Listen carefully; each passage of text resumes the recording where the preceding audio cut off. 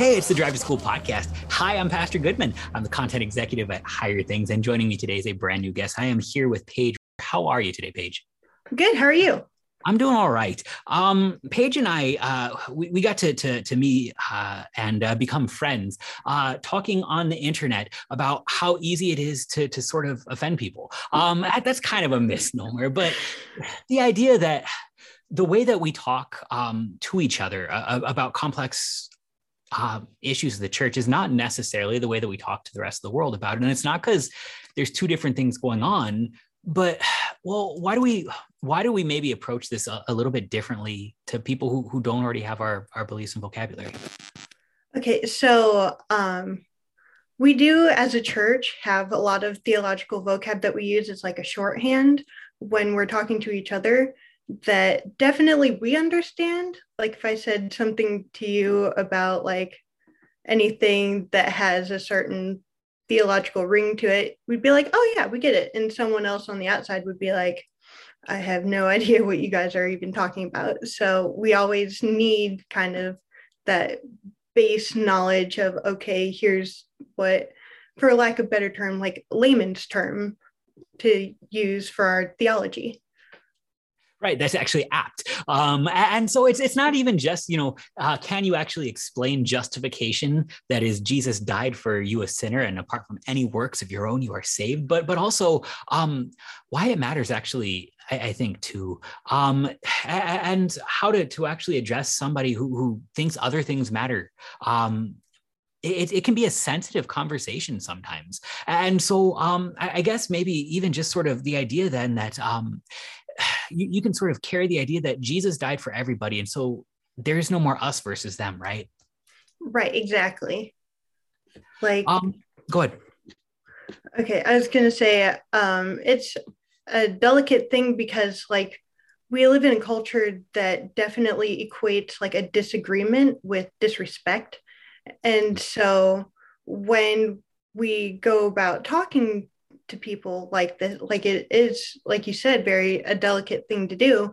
So this is kind of where we hold firm in our faith and we present the topic in a way that you can definitely disagree with someone, but in a way in love that they know that you're not just slamming on them in an us versus them type way. You said something that just kind of shook me. You said disagreement in the world usually translates to disrespect. That's really, really profound. And I think it bears even talking about just a little bit more. Why do you think disagreement equals disrespect so many places? Wow, this is going to sound a little bit old-timey person, but the internet. Yeah, because people are used to that instant gratification and they want to be like, is this right? Is this wrong? Yes, no, black, white. There is no gray area. You are either right and you know what you're talking about, or you're wrong and you have no idea what you're talking about. So the world that we live in doesn't leave room for that gray area of disagreement. So Right. it becomes disrespect. I think too, in a lot of ways, identity gets so wrapped up with belief that it gets hard to sort of talk about a belief without talking about the people that cling to it. And so in a lot of ways, it's easy even for Christians to be offended if somebody were to say there is no such thing as Jesus and your sky God isn't real. I've heard these things, and to recognize that somebody might have issues with an issue, but that doesn't mean that they actually have a problem with me. But it's hard because my righteousness, my justification, my being okay is sort of wrapped up in that. And you got to recognize the rest of the world has that too. And so if their entire identity is wrapped up in their sexual orientation or even just their political beliefs, and you disagree with those, well, then you disagree with their identity. You disagree with them as a person. So we have decided that we're going to fix all of the problems in the world in 15 minutes, Paige. We're going to tackle something. We're going to call it Mind the Gap.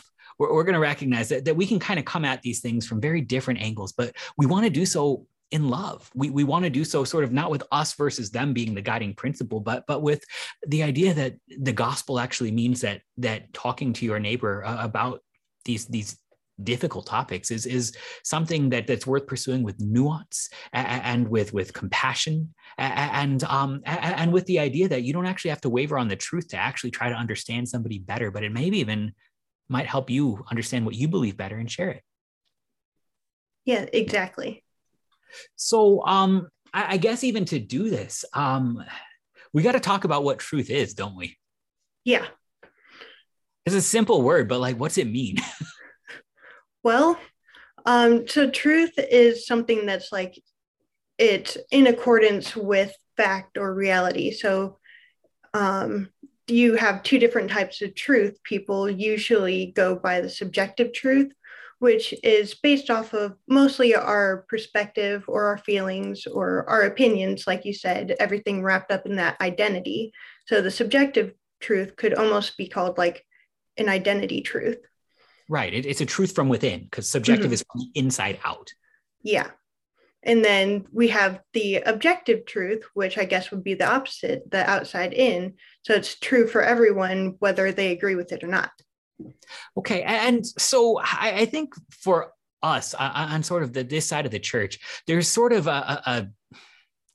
there's a great temptation to just take subjective truth and just like light it on fire and laugh and point. Oh, yeah. Your feelings don't matter. And I should make you feel bad for even feeling feelings. And I'm going to tell you what's really true. But there's a place for subjective truth, right? Oh, yeah, definitely. Because, like, it all comes in with your worldview and what you've experienced as a person. So, like, for example, a subjective truth, easy subjective truth, like, say, $20. To some person, that could be a lot of money and they're rich. Yes. But another person, it's like, that's not all that much money. Like, so that type of subjectivity is like something that's based off of your life experience. And that's perfectly fine. Like, that's where we get our subjective truth. Right. And I mean, it's useful. So to be able to sort of say, even just like, I feel hot because I can tell you it's 90 degrees, but I feel hot is a personal thing because if you're from Texas, that's kind of comfortable. And if you're from the Midwest, that's not okay. And it's the same with $20. To some people, that might not be very much. To some people, it might be a lot. But the objective truth is, how many Pokemon cards can I buy with $20 or something very solid? And that's also very useful. Because there is also, I think, the temptation then for the people who hold sort of those subjective truths to just not care about the objective. But well, what happens when we don't do that? Well, we just kind of fall into like we started with an us versus them mentality. Like, Mm. oh, it has to be, it's true for me, but it doesn't have to be true for you. But if you don't agree that it's true for you, then that's a problem.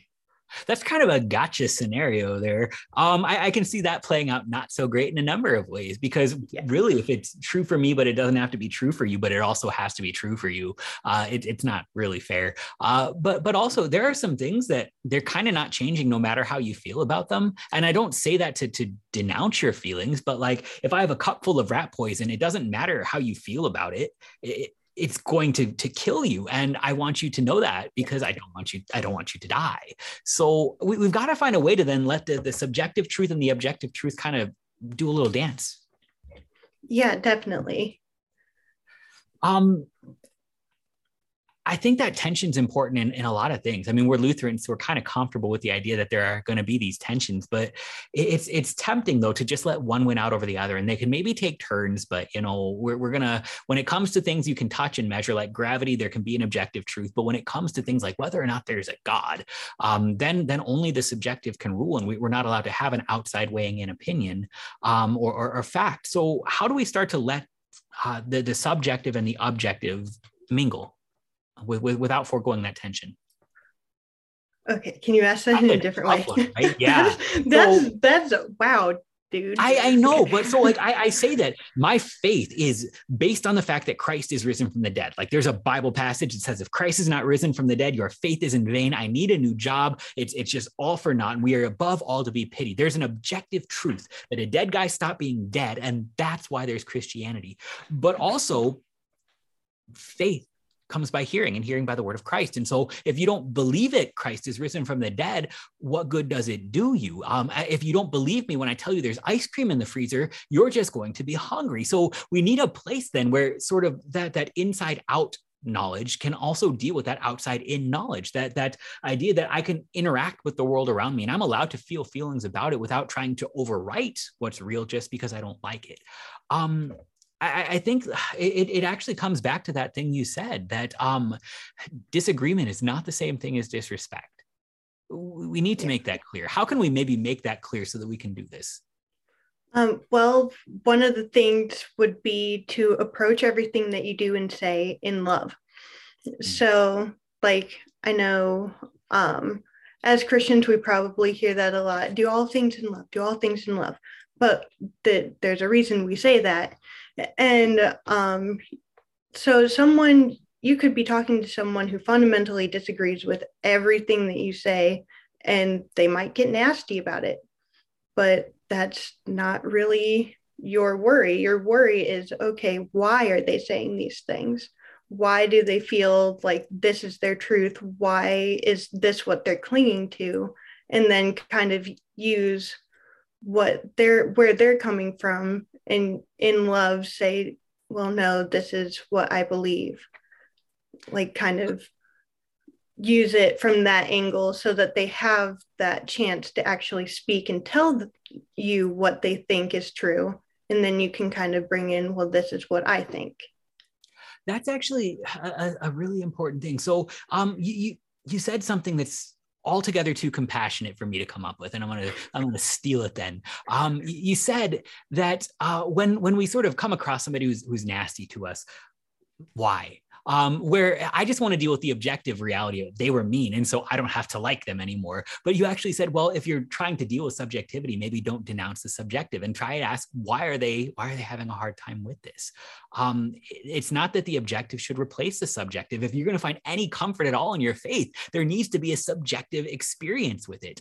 It's just we don't measure that subjective experience. And so whether or not you feel on fire for the Lord, he's still risen from the dead, but also we preach Christ crucified so that we can have comfort in the midst of this stuff. So why are they wrestling with these things? That might actually be the first question. So we need to then start to find a way to deal with subjective truth.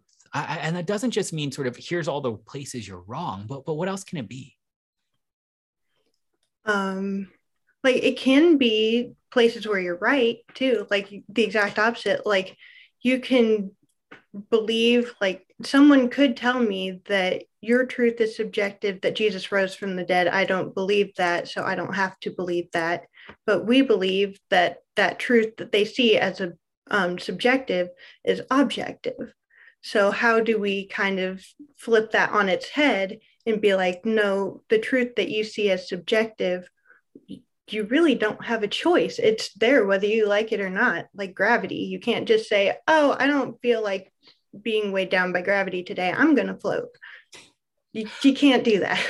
Right. I mean, I understand that there are things that are true that don't affect my life. But there are things that are true that do, and not liking them or agreeing with them can't change that. It's maybe that other side of love. That love isn't simply being kind or compassionate, but love is actually being honest, not a jerk, but honest. And so I tell my kids when they're wrong, not because I like making them cry, but because I want them to actually not get hurt by things. And so if I see my kid playing in the street, I'm going to say something, even if she thinks she's doing nothing wrong. I don't want her to get hit by a truck. So how you talk to them about this thing it's very much shaped by compassion, by kindness, by mercy, but also the idea that love is just sort of letting anything that you disagree with go. It's not true if these things that we're talking about are of consequence. Yeah. So am I wrong for sort of thinking that there are some people that I am just more prone to talking about these things with than others? You know what I mean? Like, some people kind of give you the vibe, I guess, of like, they're ready to be receptive to what you're saying. Some people, you can't talk to a brick wall. So like if someone is so said, like hard set in what they believe, how they believe it, why they believe it, and they don't want to listen to anybody else, they're not going to listen to anybody else no matter how hard you try. So you just kind of have to look at that person again in kindness and see like, okay, well, maybe there's a place that they're struggling. Maybe this is that little crack of sunshine poking through that brick wall that you can kind of take hold of and be like, well, here's this truth. Might not feel comfortable, you might not like it, but it's there anyway. And we get to recognize, and there are places where these discussions won't be fruitful. I'm going to just sort of label those Twitter. And there are places where they might actually be, where people in our lives that we've been given to care about are struggling with the wages of sin and death and the grave. And we actually hold the answer that is Christ who is risen from the dead. We can broach people with different worldviews. Even just starting with the idea that I don't agree with you, but I still love you. I don't have disrespect for you. And me thinking different things than you isn't a condemnation of you as a person. But it's that I'm approaching this from a different place. And so I can talk to you about it. And I'd like to talk to you about it. But there's a big difference between helping and winning. Mm-hmm. Oh, definitely. Like that, it becomes all the more apparent when it's actually somebody you care about, right? So if it's that unhelpful place that is hypothetically called Twitter, I understand that there's not a lot of room for help. You just have to win, right? But is it different when there's actually people you care about? Yeah, because you don't give up on people you care about. Like on the internet or, that unhelpful place called Twitter, there you only have so many characters, words, whatever that you can say, and you have to make your point and you have to make it almost zing the other person. So it's like, this is what I believe, slap right in the face. And that's not necessarily. How does that make their life better? Yeah, like that doesn't help anything. That just makes them, if anything, like, why? This is what always confuses me about like short little captions on like the internet or like anywhere, or just a drive-by sentence of, well, I was listening to your conversation and this is what I have to add. Like all of those things are just there to stir someone up. It doesn't really help them go, and really let them think about what you've just said, because they're already angry. And then you're adding that sentence in, and then maybe that is not what they needed to hear. And they're like, oh, all these Christians, they think they're better than us. Like, it's just not helpful. You need to go through and, like, especially if you care about that person, you need to be like, okay, can we talk about this? Like, sit down and talk. Do you have 15 minutes? Do you have 20 minutes? Do you just want to call each other, let the phone stay on, go about our days and just kind of chat? Like, what do you want to do? How can I make it better? How can I help? Rather than here, I have this, I need to say it to you. You need to accept it right now because I just said it right now. So giving that little bit of grace, kind of that grace period of thought, so that they actually have time to think about what you just said instead of immediately feeling like they have to formulate an answer and fire back. That's really important. So helping is about the other person. Winning is about me, but also winning is about right now. But helping might be a longer term thing. So if I'm actually trying to help somebody, it doesn't need to be settled today, does it? No, it could take years, like months, years, days. It could take seconds, but not likely.